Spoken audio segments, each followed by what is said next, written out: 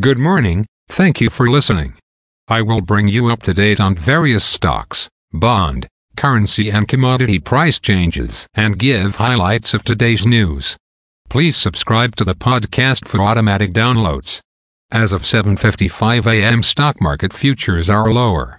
Standard & Poor's Toronto Stock Exchange Index futures are down 1.1 points to 1,168.1. Standard & Poor's 500 futures are down 8 points to 4,305.75. Nasdaq are down 55.25 points to 14,683. VIX futures are down 0 points to 18.3. Asia and Europe. The Nikkei 225 in Japan was down 479.5 points to 31,851. The China CSI 300 was down 10.98 points to 3,689.52. The DAX in Germany is up 4.4 points to 15,223.85. The CAC 40 in France is up 15.39 points to 7,086.55. The FTSE 100 in London is down 33.18 points to 7,559.79. Commodity markets. Gold is up $2.45 to $1,893.35.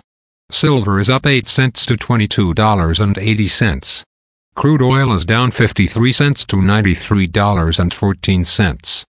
Copper is up 4 cents to $3.67.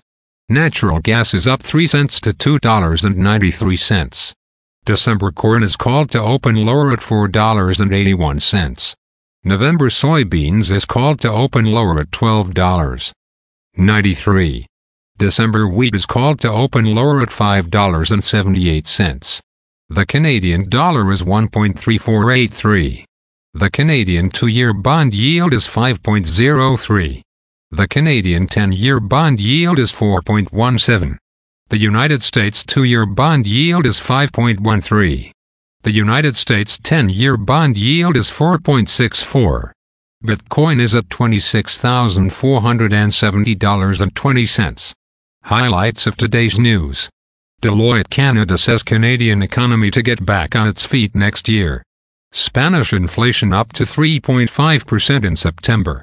Toyota global sales increased 9.8% in August. In Ontario, the Metrolinx Eglinton Crosstown subway startup is delayed again.